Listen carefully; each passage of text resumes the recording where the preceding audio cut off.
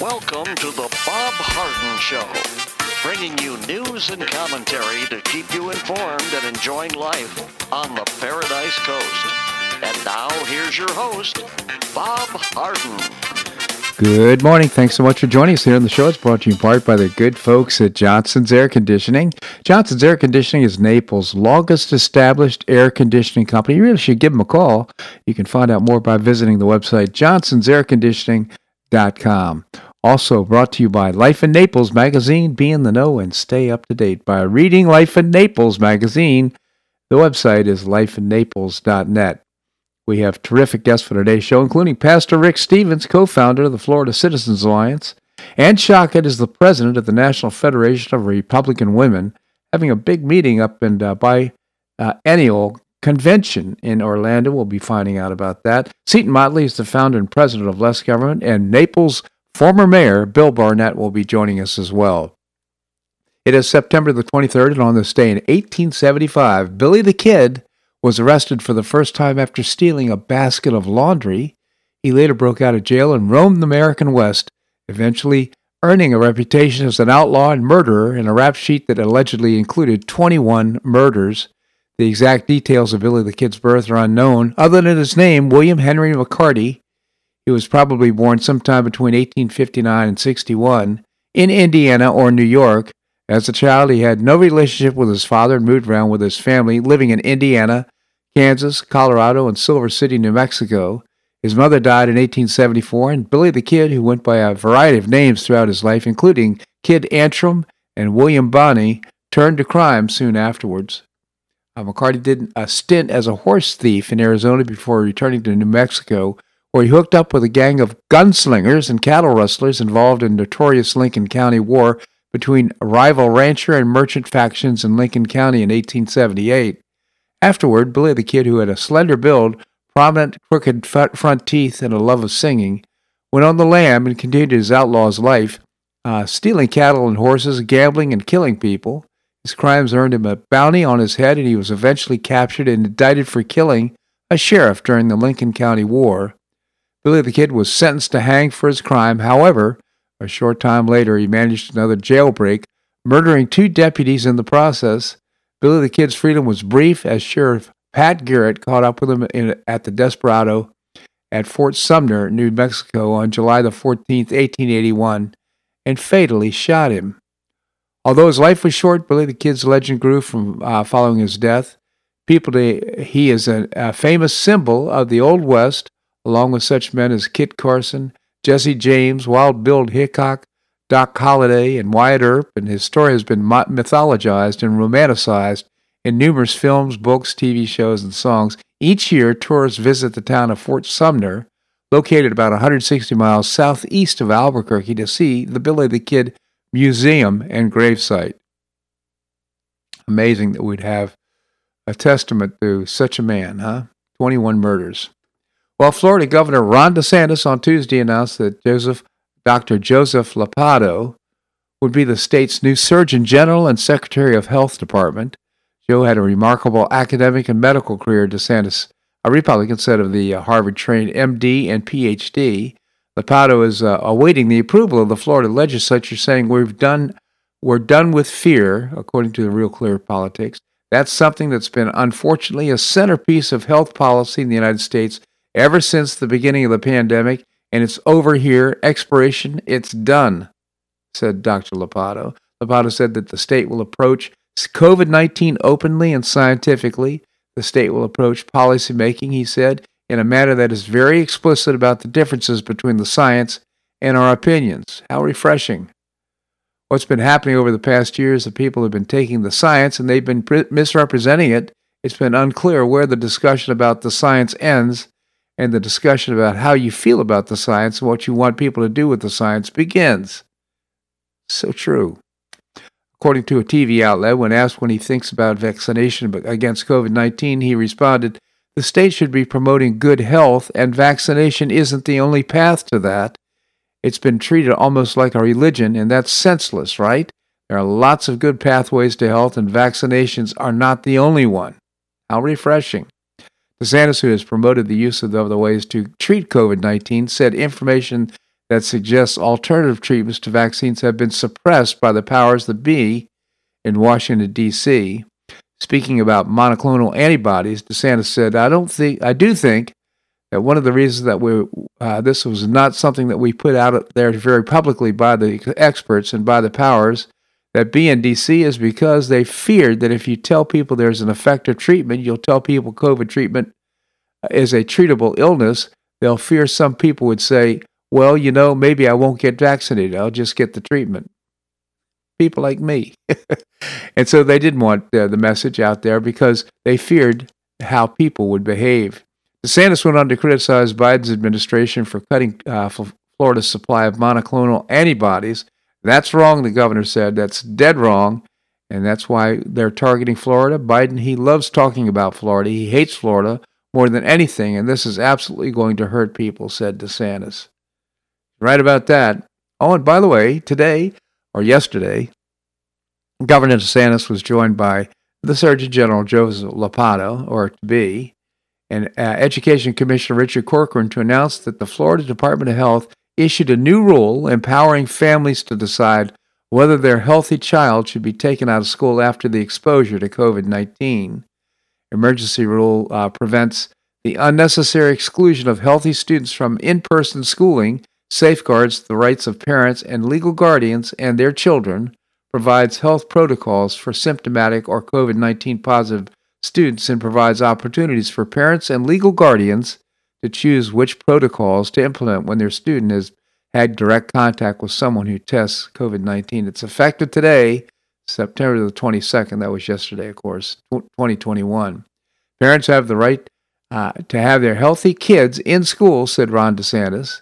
In-person education is important for students' well-being, their education advancement, and their social development. The idea that schools are somehow a big problem when it comes to the spread of virus has been refuted yet again. Not only is the forced quarantining of healthy children disruptive to students' education, but in many folks in Florida are not able to work from home. In this rule, we will be able to symptom-based approach to quarantining students in Florida. Again, well done, Governor. Glad to hear it.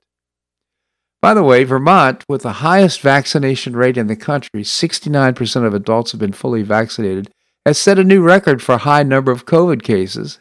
This comes just 3.5 months after Fauci said with 50% of the adults vaccinated, we wouldn't see significant surges.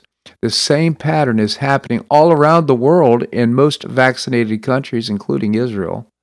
What's up? Something strange going on. I think it demonstrates to some degree that this vaccine has not been is not as powerful and capable of fighting the disease as some thought. Well, the United States Senate aims to vote next week on raising Washington's borrowing authority and keeping the government funded. The chamber's number 2 Democrat said on Wednesday that strong Republican opposition could lead to historic default on the nation's debt. Senator Dick Durbin said the chamber sometime next week would take up a bill passed in the House on party line of representatives' vote. Senate Republican leader Mitch McConnell has said that his caucus will sink the emergency legislation to suspend the $28.4 trillion federal debt ceiling. Republicans have said Democrats should act alone to raise the debt ceiling using a maneuver called budget reconciliation. This is short. Time is short as funding for federal agencies expires on October the 1st, and the U.S. Treasury has warned it could run out of money to pay government bills by sometime in October, potentially triggering a default. House Budget Committee Chairman John Yarmuth said parliamentary obstacles prevent Democrats from including language to raise the debt ceiling in the social spending bill moving through Congress under budget reconciliation. It further complicates a messy picture for Congress, where talks aimed at police reform collapsed on Wednesday, and the moderate and progressive wings of President Joe Biden's Democrat Party are deeply divided on the size of the proposed $3.5 trillion social spending bill. So here's, in my opinion, of course, Janet Yellen and a lot of folks are very upset about the potential of defaulting on government debt, closing down the government. I, for one, am not one of those people. I think it's the one card that the Republicans hold right now to, if, for example, we pass these bills, we are absolutely subordinating our health and future financial health of the country by having these programs, social programs, human infrastructure, and so forth go through. We just don't have the money to do it. And so now the Republicans should say, look, we're not going to vote to increase the debt ceiling unless you come up with a plan that demonstrates how we're not going to destroy this country with debt going forward. This is going to lead to another $10 trillion in debt by the next decade if, in fact, the Democrat plans go through. So now is the time to say, nope, not going to approve it. Let's see your plan. We want to see the plan that you have in order to keep us solvent.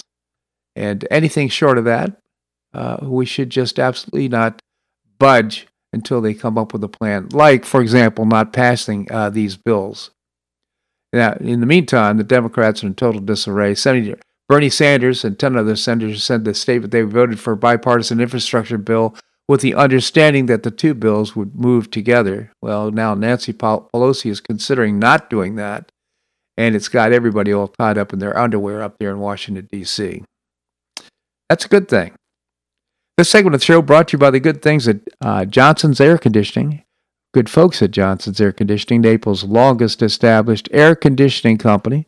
They take care of our air conditioning. They do a great job. They'll do a great job for you. Just visit the website and give them a call, johnsonsairconditioning.com. Also brought to you by Life in Naples magazine. Be in the know and stay up to date by reading Life in Naples magazine. The website is lifeinnaples.net. Coming up, we're going to be visiting with Pastor Rick Stevens, co-founder of the Florida Citizens Alliance. That and more right here in the Bob Harden Show on the Bob Harden Broadcasting Network.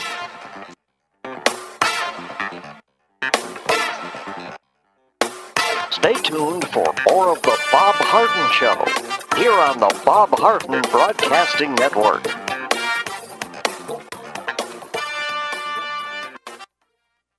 I'm Bob Harden, the host of the Bob Harden Show. One of my favorites for breakfast or lunch is Lulabee's Diner, providing great service, fabulous food, and a rockin' good time. Lulabee's Diner is a throwback to the 60s, complete with great music and a fabulous 60s decor. What I like best is a blend of great food, great value, and terrific service. Most of the friendly waitstaff has been part of Lulabee's for years. I enjoy the great choices for breakfast and lunch, and you'll find the menu has everything and anything to satisfy your taste. Lulabee's offers catering, party platters, lunch boxes, and more. Lulabee's Diner will quickly become one of your favorites for breakfast or lunch. No reservations are needed. Check out the website at lulabees.com and stop by Lulabee's Diner, open from 8 a.m. until 2 p.m. 7 days a week.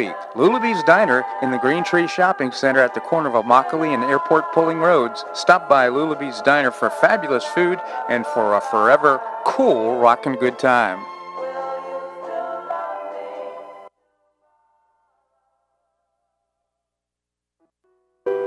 Did you know St. Matthew's House operates the only emergency homeless shelters in Collier County? St. Matthew's House provided more than 500,000 hot meals to those in need last year, and since 2010, 527 men and women have graduated from the St. Matthew's House Justin's Place Addiction Recovery Program. For over 30 years, St. Matthew's House has provided innovative solutions to fight homelessness, hunger, substance abuse, and poverty in Southwest Florida. And you can help St. Matthew's House in this life-transforming work by patronizing the St. Matthew's House thrift stores, Cafe M25, car wash and detailing center, and award-winning catering operations. For more information, visit stmatthewshouse.org. That's stmatthewshouse.org. St. Matthew's House is a 501c3 not-for-profit organization and does not solicit government funding.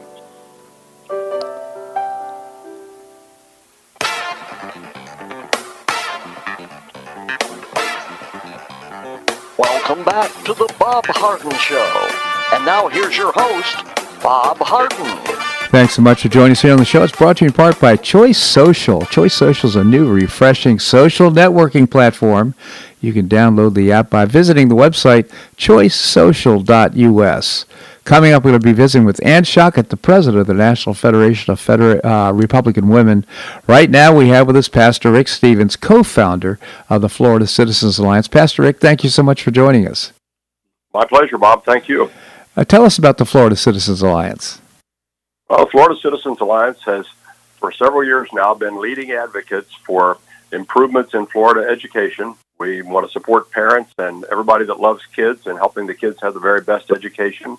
We're just regular grassroots people that identify problems and bring solutions to bear on them. And we've had some notable success with Common Core and other things, and we keep pressing on because we want our kids to have a great education and thrive because of that. Absolutely. The website is goflca.com. Goflca.com. I highly recommend it. It's a terrific organization. Had tremendous impact in Tallahassee and with the Education Commissioner in Tallahassee as well. So been some major victories here recently, and I'll just cite, we talked about on the show just a few moments ago about the governor's decision to allow parents to decide when kids should be quarantined. Imagine that. Imagine that we should actually trust parents to have good judgment as it relates to their children. Yeah. It's the most common of common sense, isn't it? Yes, it is. And we need to trust the parents and then expect them to do the right thing. And we all know the vast majority of parents are going to do that. They know their kids best. They care about their kids more than any of the rest of us.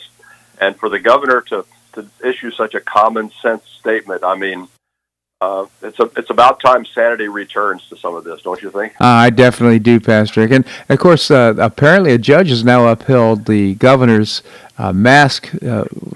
anti-mask mandate, I guess it would be. In other words, he's saying the kids should not be wearing masks in school. Are the school systems going along with this? Well, some of them are, and you're correct. It is the law because the governor's executive order and because of the Parents' Rights Bill. We talked to one school district legal counsel this week who said the law is the law, and that's what they're going to do in his school district, and we were very encouraged by that. But we also got a call this week from a parent who is still fighting the mask mandate in a school district in Florida, and I don't want to talk about the details out of respect to their privacy. But the school district is saying, you have to prove to us that you have an objection because they asserted a religious objection to the masks. And, the religious objections and issues of conscience have always been very important to Americans. Many of us consider freedom of religion our first freedom because if you don't have freedom of conscience to do and to conduct your life the way your conscience guides you, what do you have really in terms of freedom? Right. And so the school district was going to put them through a bunch of hoops just to say, well, and once we get all this information, we'll consider whether we should grant you a religious exemption. Well, I'm not a lawyer, but the law has never put the burden on the person. The law has always put the burden on the government to show that they have a compelling interest. And so we're trying to help that parent navigate through that and help the school district realize that, no, this is ridiculous. You can't be doing this to people. Yeah, well, good effort there. Now, you recently won the Florida Citizens Alliance a victory in court about the Sunshine Law. Things should be out in the sunshine when making decisions about things like textbooks and which textbooks should be used in school. Any developments with that? Well, it's interestingly enough, we were on a call with our team. A call we conduct every month, and one of them heard about our victory. We talked about it a little bit on the call to explain that to everybody what that meant. And she spoke up and said, well, wait a minute, does that apply in my county? And, of course, we said yes, because the Sunshine Law is a Florida law statewide. And she described their situation, and I said to her, it sounds very much like the decision we won applies in your situation, and that they haven't been making these decisions in the sunshine. And we encouraged her to take the Court of Appeals ruling back to their school district. And I said, it sounds like they're going to have to start from the beginning on this process because they have to conduct it in the sunshine. It really comes down to our school boards make decisions, and they have to make decisions in the sunshine. That's been Florida law, and we have valued that for a long time. Sometimes they delegate some work to another group, which is entirely appropriate, but when they delegate to that group and that group has decision-making authority, the court said you have to operate in the sunshine. Mm-hmm. So we thought this is first indication that it's having an impact across the state, and that's a very good thing. So what happens to the decisions that aren't made in the sunshine? Well, that's a very good question, and that's one of the things that we have to sort out because the Court of Appeals sent the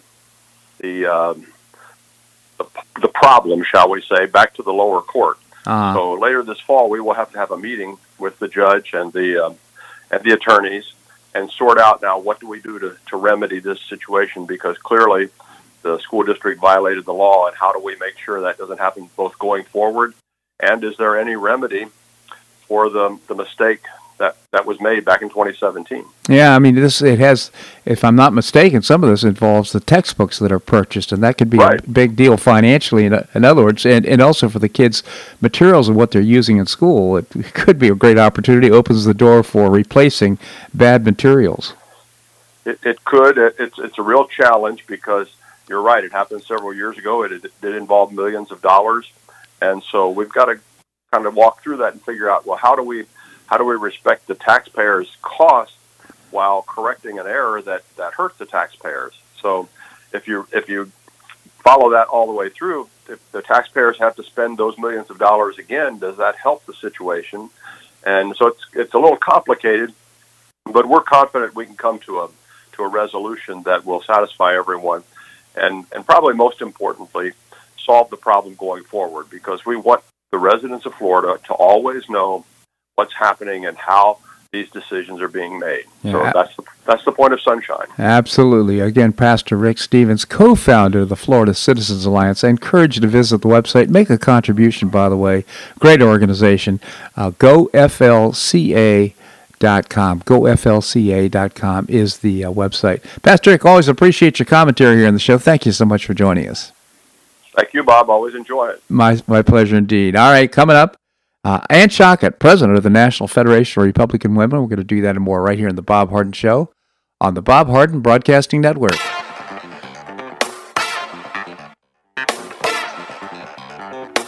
Stay tuned for more of the Bob Harden Show here on the Bob Harden Broadcasting Network.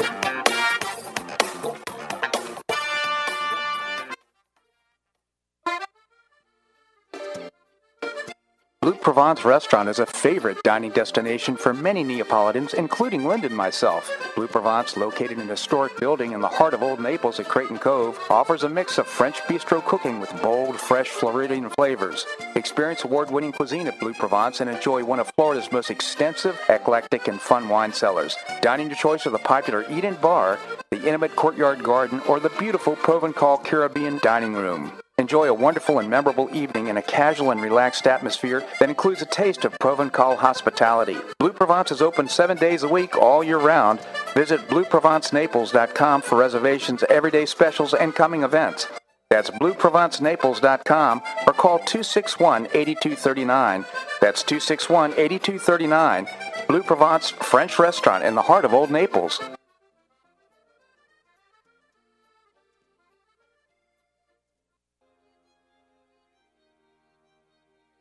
Gulf Shore Playhouse is passionately committed to enriching our cultural landscape by producing professional theater to the highest artistic standards and providing unique educational opportunities to folks in a spirit of service, adventure, and excitement.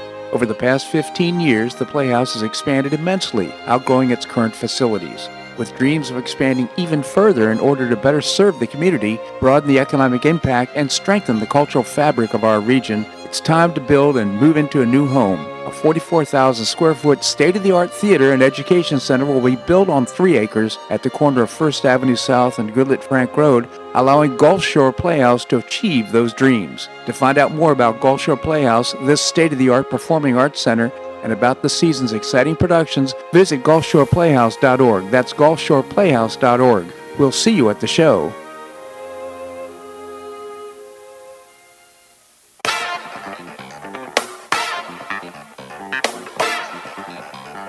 Welcome back to the Bob Harden Show.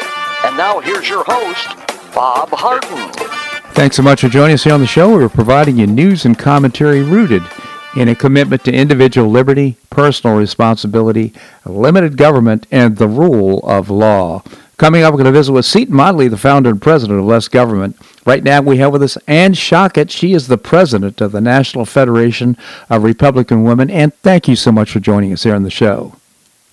Thank you so much, Bob, for the opportunity to speak about the National Federation of Republican Women. So tell us about your organization. Oh, it's a pleasure to talk about this organization. Our organization is the largest grassroots Republican women's organization in the entire United States, and we have tens of thousands of active members and local clubs throughout the nation. As I mentioned, we are a grassroots up organization, so we have our local clubs, our state federations, and the National Federation, which is the umbrella organization. I'm looking at the website now, very robust. Letters are pretty small, so I got to NFRW.org. NFRW.org is the website. So what do you have any special programs that you do? Or are you looking to increase voter registration? What types of activities do you engage in? Oh, I'm so glad that you asked, because we do just about everything from campaigning, active campaigning, to legislative advocacy, to community projects, to Caring for America. We are an extremely active organization because what we believe in is building up our women, empowering them to take active roles in every aspect of politics, civics, all aspects of life, leadership roles, and we give them the tools and the skills to do just that. So we're involved in everything that impacts our lives as women and impacts our communities and the nation at large. Yeah, so you've got a big meeting coming up, actually starting tomorrow. It's the 41st Biennial Convention. Maybe you could tell us about it. It's in Orlando, Florida. Tell us about it. Well, I'm so happy to do that, Bob. This is, as you said, our 41st Biennial Convention of the National Federation of Republican Women.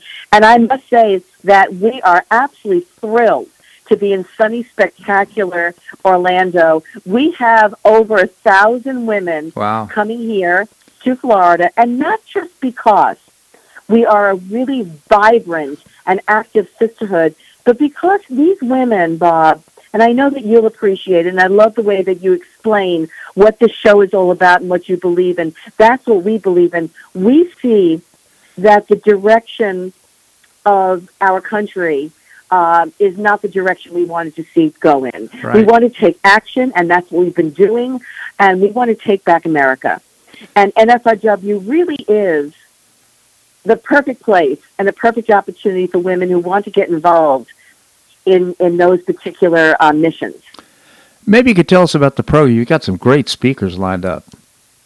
Oh, my gosh, Bob, we have a fantastic lineup to talk with us, because these Republican leaders and also people who are experts in international as well as national issues want to be here. They recognize the value of our women who are leaders in their communities. And as a matter of fact, the theme of our biennial is launching leaders. We have 9 major national Republican leaders and experts in, as I said, the most timely issues. And we also have the red carpet premiere of the movie Reagan. And I think that the people who stand out as some of the leading people that we are having present to us are your governor, Florida Governor Ron DeSantis, and First Lady Casey DeSantis. We have an opening ceremony on Friday night. We have Governor Noem of South Dakota, former Governor Huckabee of Arkansas. We have Senator Tim Scott of South Carolina. We have so many wonderful people. Byron Donalds. I'm trying to think of the people actually from your particular state. Oh, Kat Cammack. We have people, congressmen, senators, and leaders in, as I said, on the issues.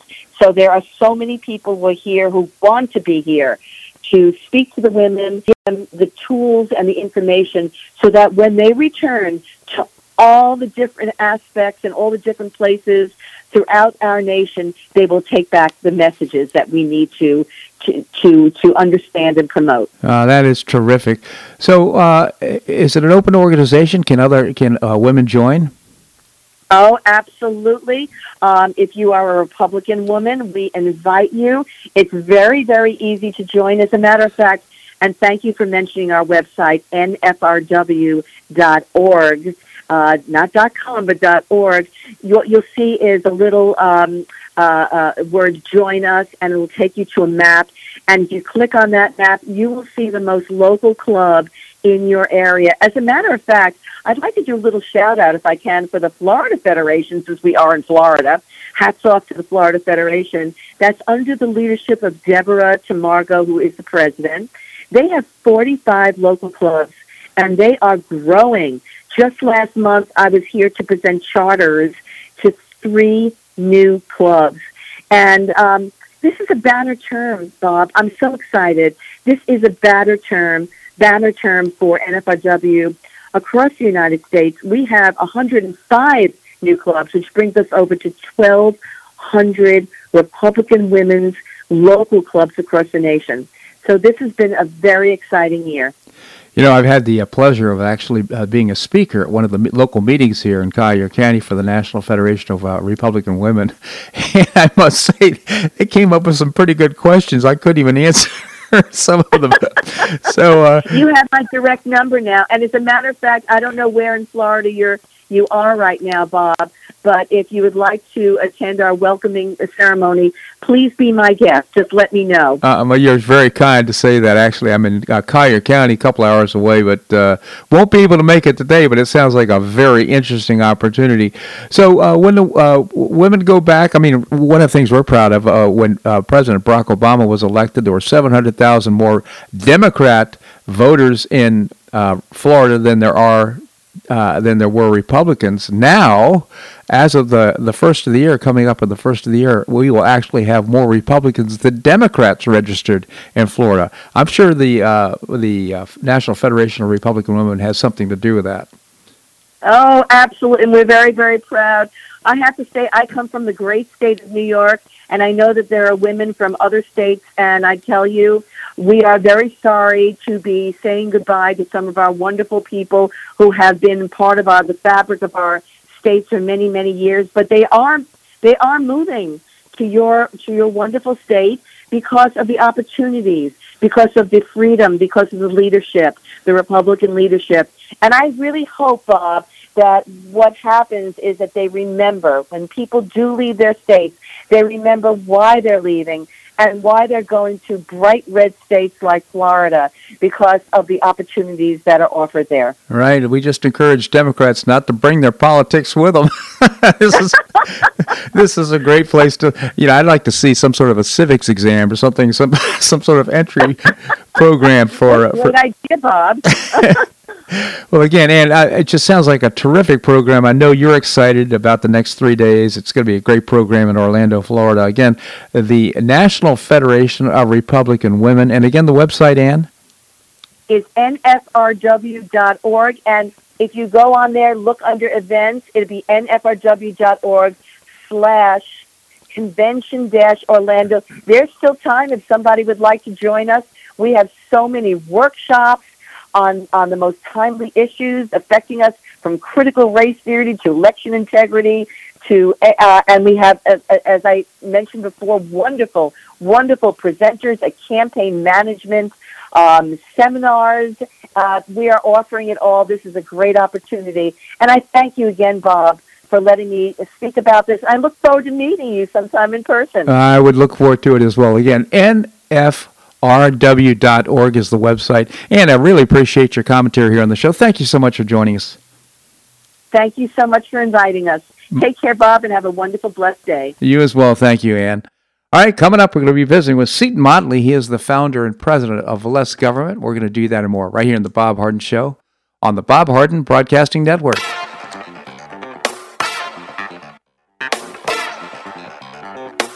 Stay tuned for more of The Bob Harden Show here on the Bob Harden Broadcasting Network.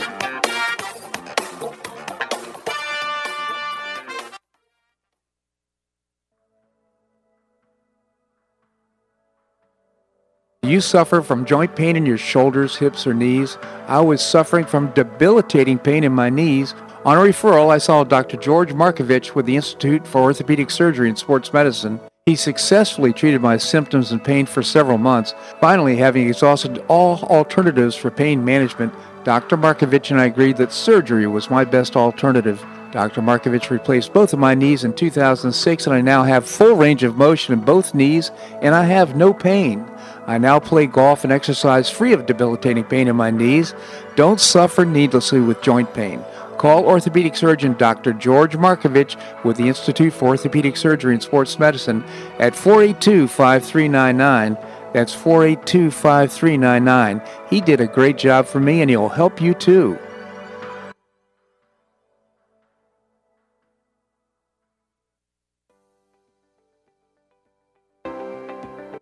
School choice is a growing movement, one that is already lifting thousands of kids across America and is now supported by 3 out of 4 voters. The Optima Foundation, a 501c3 nonprofit, was founded to support the establishment and expansion of superior schools of choice. Optima's goal is the successful launch of Hillsdale College, classical academies, and other schools of excellence, serving kindergarten through 12th grade. The mission is to train the minds and improve the hearts of young people through content-rich classical education in the liberal arts and sciences with instruction in the principles of moral character and civic virtue. A terrific product of the process, Naples Classical Academy opened this fall, and a classical virtual school, Optima Classical Academy, will open in 2022. Find out more by visiting optimaed.org.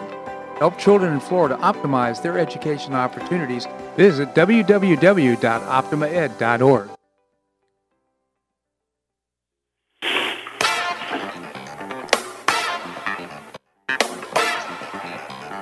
Welcome back to the Bob Harden Show. And now here's your host, Bob Harden. Thanks so much for joining us here on the show. It's brought to you in part by Gulf Shore Playhouse, bringing you professional New York-style theater at its very best and building a wonderful performing arts center in downtown Naples. You can find out more by visiting the website, gulfshoreplayhouse.org. Coming up, we're going to be visiting with the former mayor of Naples, Bill Barnett. Right now, we have with us Seton Motley, the founder and president of Less Government. Seton, thank you so much for joining us. Good morning, sir. Tell us about Less Government. I can't. The Democrats are in charge. We exist to reduce the size, scope, and sphere of influence of government, and the Democrats do not. No, they don't. It's just gosh. Well, anyhow, you wrote a great column, Trump Trade Principles to Mitigate the Climate Alarmists and Their Many Taxes. It was right on point. Maybe you can tell us about it. Yeah. When I heard the Democrats propose this, I immediately thought it was a good idea because it fits in with all the trade ideas that we've been promoting since at least 2013, if not sooner. And, of course, we were very much aided in 2016 when Trump decided to run for office. They're Trump's trade policies. They're America First trade policies. It is unfair for a foreign country to tariff our stuff, limit our imports, subsidize their exports to us while we completely give them unfettered access to our country. That's a terrible idea. It's one of the many reasons why, and one of the biggest, we lost tens of millions of jobs over the last half century. Right. It's because we made it more and more attractive to leave this country and establish your business elsewhere, including a lot in China, which has grown into be a national security issue in addition to being an economic one. Now, we have the Democrats who want to tax the crap out of us, regulate the crap out of us, just like they do on everything else, in the name of climate change. Yeah. Now, I think it's a total lie. I think I have at least 50 years of evidence of them being completely wrong in every climate prediction they've made. I put on social media yesterday, being incessantly wrong used to be a disqualification, and then the left took over. Yeah. They've been wrong on climate change for half a century, and they're still pushing it. Right. And they're getting away with it. Right. And so anyway, in the name of all this, they want to impose a bunch of regulations, a bunch of taxes on our country. Meanwhile, China, Europe, Japan are all firing up more and more coal power plants. Why? Because coal's actual real energy. It's cheap, it's easy to get, and it's easy to use. And it's clean, too, with modern technology. Right, and yes, all this is so infuriating because we've lost so many arguments within this one giant argument. It's amazing. Mm. But yes, so the Democrats came up with this, and I can't remember where I heard it first. But anyway, the idea was to impose a tariff on stuff from countries that aren't doing anything, aren't inflicting themselves with the economic damage we're inflicting upon us. because that would be just another subsidy, just another advantage Right. for other countries versus us with regard to trade, with regard to business and commerce. If you can go to China and not have to adhere to all these climate change regulations, or you can stay here and get regulated and taxed to death in the name of climate change, what are you going to do as a business if you can move? You're going to move. Right. So I'd like to at least, if we're going to do this, and it appears it is irreversible that we are, I would like to not pretend that we live in a vacuum. This is a global problem, right? Why are we the only country on the globe that's going to inflict ourselves with this economic damage? It doesn't make any sense. Even within the confines of their fake science, it doesn't make any scientific sense. Because we could completely shut down our entire economy, and it wouldn't matter. Well, the very premise of climate change is flawed. I mean, it's a lie. It's a lie. It is an absolute lie. Photosynthesis is something that keeps us alive and keeps us well. It helps plants grow. It's a perfect symbiotic relationship. They inhale what we exhale. Right. It's perfect. It's perfect. It's almost like God had a plan. and as I say, if you want to green the planet, don't hate, respirate. Right. Exhale. The plants will love you and thank you for it. Right. This is also, like I said, there's a million lies and battles we've lost within the giant war that is climate change, and that's one of them. Carbon dioxide is not a pollutant. It's not. Right. And we're treating it like it is. And remember how we got to this point. The regulatory agencies under Obama were trying to treat carbon dioxide as a pollutant, which is absurd. So some people with some tether to sanity sued the regulatory agencies, and those scientists on the Supreme Court ruled that carbon dioxide is a pollutant, which is absolutely ridiculous. One, they're not scientists. We're always told to follow the science. Well, they're not scientists. And B, it's patently absurd, as we discussed. Everything green out your window needs carbon dioxide. Right. I mean, it's just so dumb.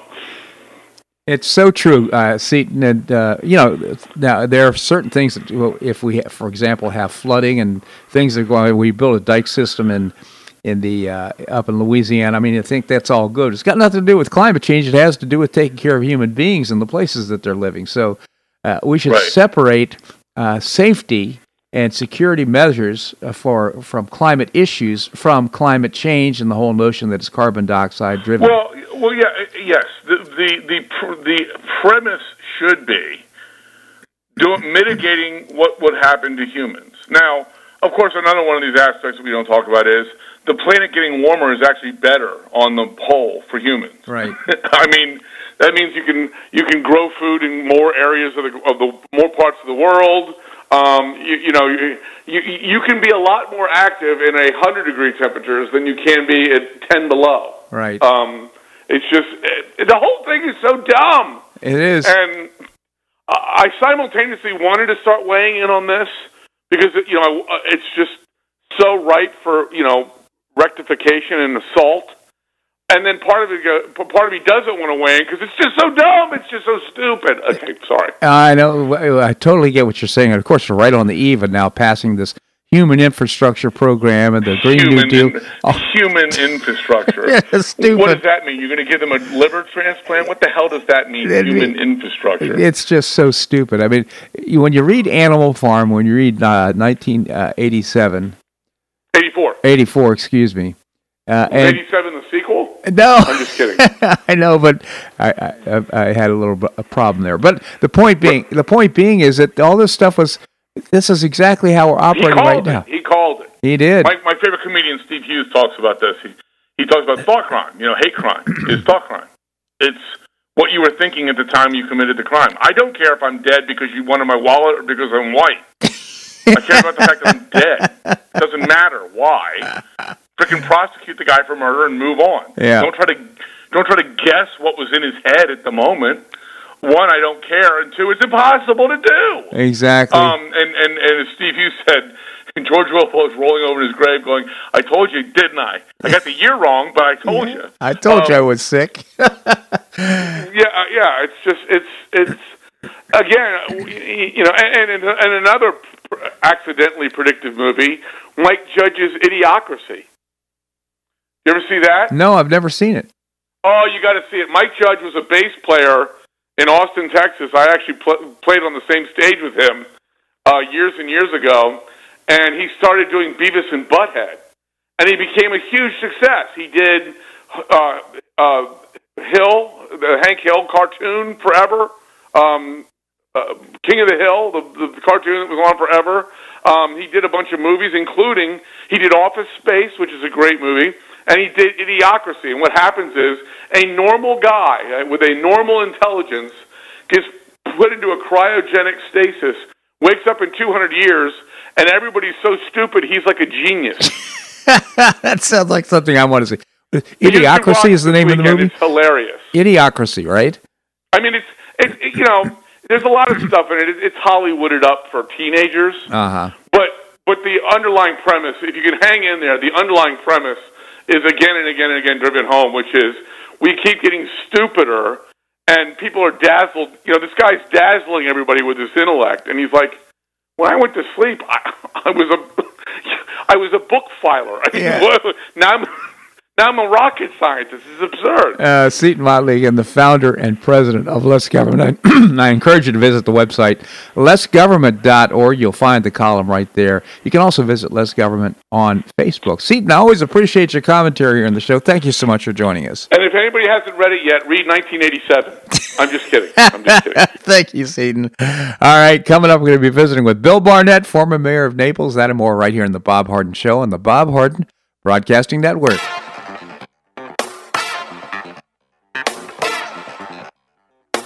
Stay tuned for more of the Bob Harden Show here on the Bob Harden Broadcasting Network.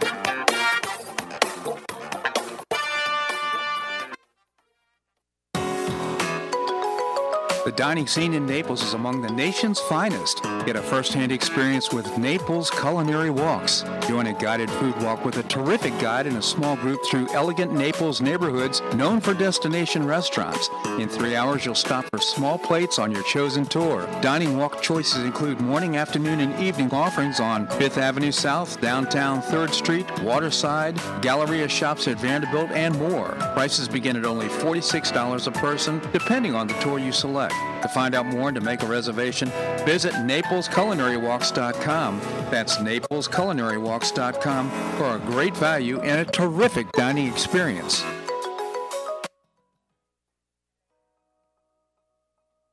Do you have an extra auto you'd like to donate to charity?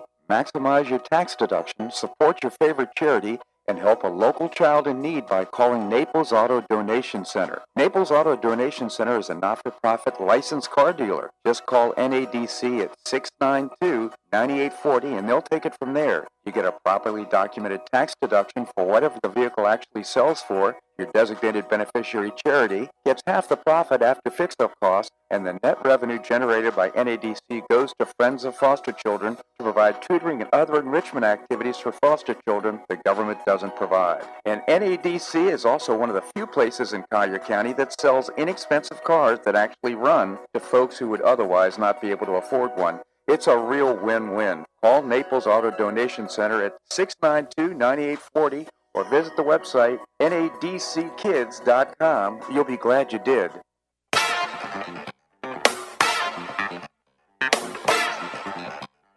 Welcome back to the Bob Harden Show. And now here's your host, Bob Harden. Thanks so much for joining us here on the show. It's brought to you in part by the Foundation for Government Accountability, creating policies and programs to get able-bodied folks off of welfare and back to work. It's a moral imperative, and you can find out more by visiting the website, thefga.org. We have with us the former mayor of Naples, Bill Barnett. Bill, thank you so much for joining us. Bob, always a pleasure, regardless of the weather. I'm on the Bob Harden Show on Thursday. Well, we just always look forward to it, Bill. Of course, you're up there in that beautiful weather in upstate New York. Yeah, it's rain, and we got rain for the next 3 days, but I don't care. Oh, no. Wow. Well, it's beautiful down here and awaiting your return, Bill. Well, thanks. I was just there and went back up yesterday. Oh, so I understand you've got something to read for us. Yeah, I sure do, Bob. We've been talking about new candidates and whatever, and I'm going to read this to you and not run you out of time. This comes from Peter Gough, Gough, who is a Heitman disciple. He runs what Heitman does pretty much, and he is a dissident if there ever was one. It was an email, came in the other day, Tuesday the 21st September, new Naples City Council applicant, heavy pro-developer and Barnett supporter, and his name is Ian Rudnick. Update, it seems that prior council applicant Oppenheimer has dropped out, replaced by Ian Rudnick. Rudnick is another realtor dedicated to pushing Naples towards a denser, higher, and commerce-oriented community. See picture of Barnett flanked by acolytes Rudnick and Gary Price, council member, whose term expires February 1st, 2022. Rudnick resigned from the Naples Police Department to be a full-time property realtor developer.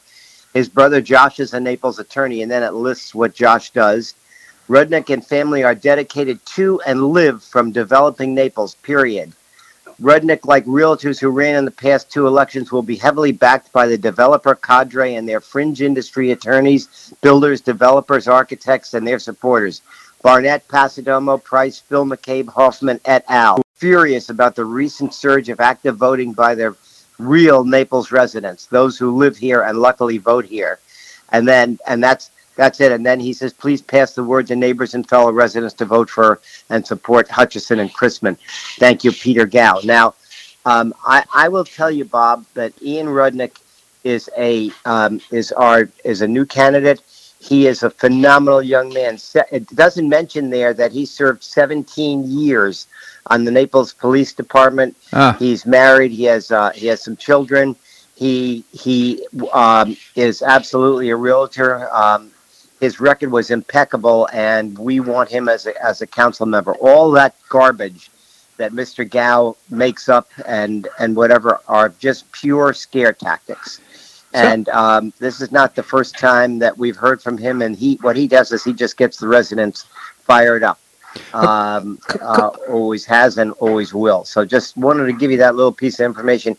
Ian Rudnick is a wonderful, wonderful young man, and we have to do whatever we can to get him elected. Well, I appreciate that. I mean, to me, though, I'm just really puzzled. First of all, Naples is pretty well developed anyhow, number one. But number two, we've got code in place that's strictly enforced, or should be. Correct. And so if he wants to develop something and has the property, owns the property, or has some investors who own property, what's wrong with developing if it's being done by code? Well, there is so much to what you just said, and we all know that, and anybody that lives here, it's like, Mr. Gough wouldn't be here. He lives down in Old Naples, and he wouldn't be here if it weren't for developers or realtors, right, that make our lives so well, and everything thrives in Naples. And yet he makes it sound like he makes it sound like these people are the worst people in the world. And it just absolutely just annoys me to no end. There's a letter from, I won't mention her name, but she sent it to a friend of mine, and she said, have you seen this? Is it factual? It's like the scare tactics down, and that seems like in that Old Naples part of town, just all that this guy has to do is start sending out these emails, and that's what he did for Heitman too. A whole lot of nonsense. And you notice my name is linked with the developers and what has Barnett done and whatever. I seem to forget that I had 28 years total in city government, and if I was doing that bad a job, I wouldn't have kept getting reelected. Period. That's exactly right. Bill, it's just this. So I got Ian Rudnick is his name. Correct. All right. And his if you have a pencil handy, it's Rudnick, RUDNICK 4 citycouncil.com / Rudnick 4. So you'll find it, and he is a classy young man. As I say, 17 years on Naples Police Department, knows the city, knows the people. an impeccable record. No, they're not going to be able to go after him. And you notice that he never mentioned, other than that he retired to be a realtor. All right. But didn't say anything about his perfect record or what he's done for our city and our residents. So. Yeah. Well, I appreciate you bringing this to our attention, Bill. I mean, there are 3 city council seats coming available in February. Yeah. There's 3 up, and we don't really know what Gary is going to do. There's rumors that he won't run, and somebody will. So we'll just leave that out of the picture. And they're already pushing the other 2. Hutchison and Chrisman, and then there's another realtor who has announced, and his name is John Dugan, Dugan. I spoke with him, and he seems like a pretty good guy. And Gao says, fellow Naples realtor John Dugan is also dedicated to usurping the will of we Naples residents. So it's like. It never stops, Bob, and we're not even in October yet. I know, but that election is just around the corner, and it's. I just hope we get some good candidates. Sounds like we've got a couple right there. Yes. And we need people that not only can make good decisions. We're watching right now the President of the United States. I mean, he just doesn't make good decisions. And what? Yeah. And his polls show it. And there's not much we can do about that, is there? No. And once they're in office, I mean, you're going to go ahead and do whatever they want to do. And that's unfortunately the problem when you have dissidents and you have people that get in office and creating all kinds of problems and creating windmills and chasing windmills that don't exist. It's a problem. And before you boot me off, the problem is, Bob, is that people are, I always believe in the voters, and I still do, but if you're happy with your life in Naples and you don't know who to vote for, and you read something like this and you say, oh my gosh, I don't want those people, or whatever it is, that people don't realize. Now there'll be a lot of good things about Ian, we're going to push him. It has nothing to do with development or anything else. Here's a young man that is a clear thinking, knows the city, and I think will be a tremendous candidate for us. Well, that's good news, Bill, because we need to have good leadership in Naples, and we've had good leadership for years, and unfortunately we've taken a little bit of a step back. Hopefully we can step forward with this new election. Bill Barnett, again, former mayor of Naples. I always appreciate your commentary. Always bringing us up-to-date, interesting stuff, Bill. I just genuinely appreciate you coming on the show. Thanks, Bob. And as always, it's a pleasure for me to be talking with you. You have a great day and a good weekend coming up. You as well. Thank you so much, Bill. Well, that's a wrap here on today's show. I hope you enjoyed it. Tomorrow, we're going to visit with William Yateman. He's a research fellow at the Cato Institute. We'll be talking about current events, including what's happening with this human infrastructure bill and things that are going on in Capitol Hill. Michael Cannon is the director of health studies at the Cato Institute. We'll be talking about COVID and other things. Larry Bell, endowed professor at the University in Houston in space architecture and author of several books. His latest is What Makes Humans Truly Exceptional. Larry's going to be on the show as well. I always appreciate your comments on the show. You can send me an email at bobharden@hotmail.com, bobharden@hotmail.com. I hope you make it a great day on the Paradise Coast or wherever you are. Namaste.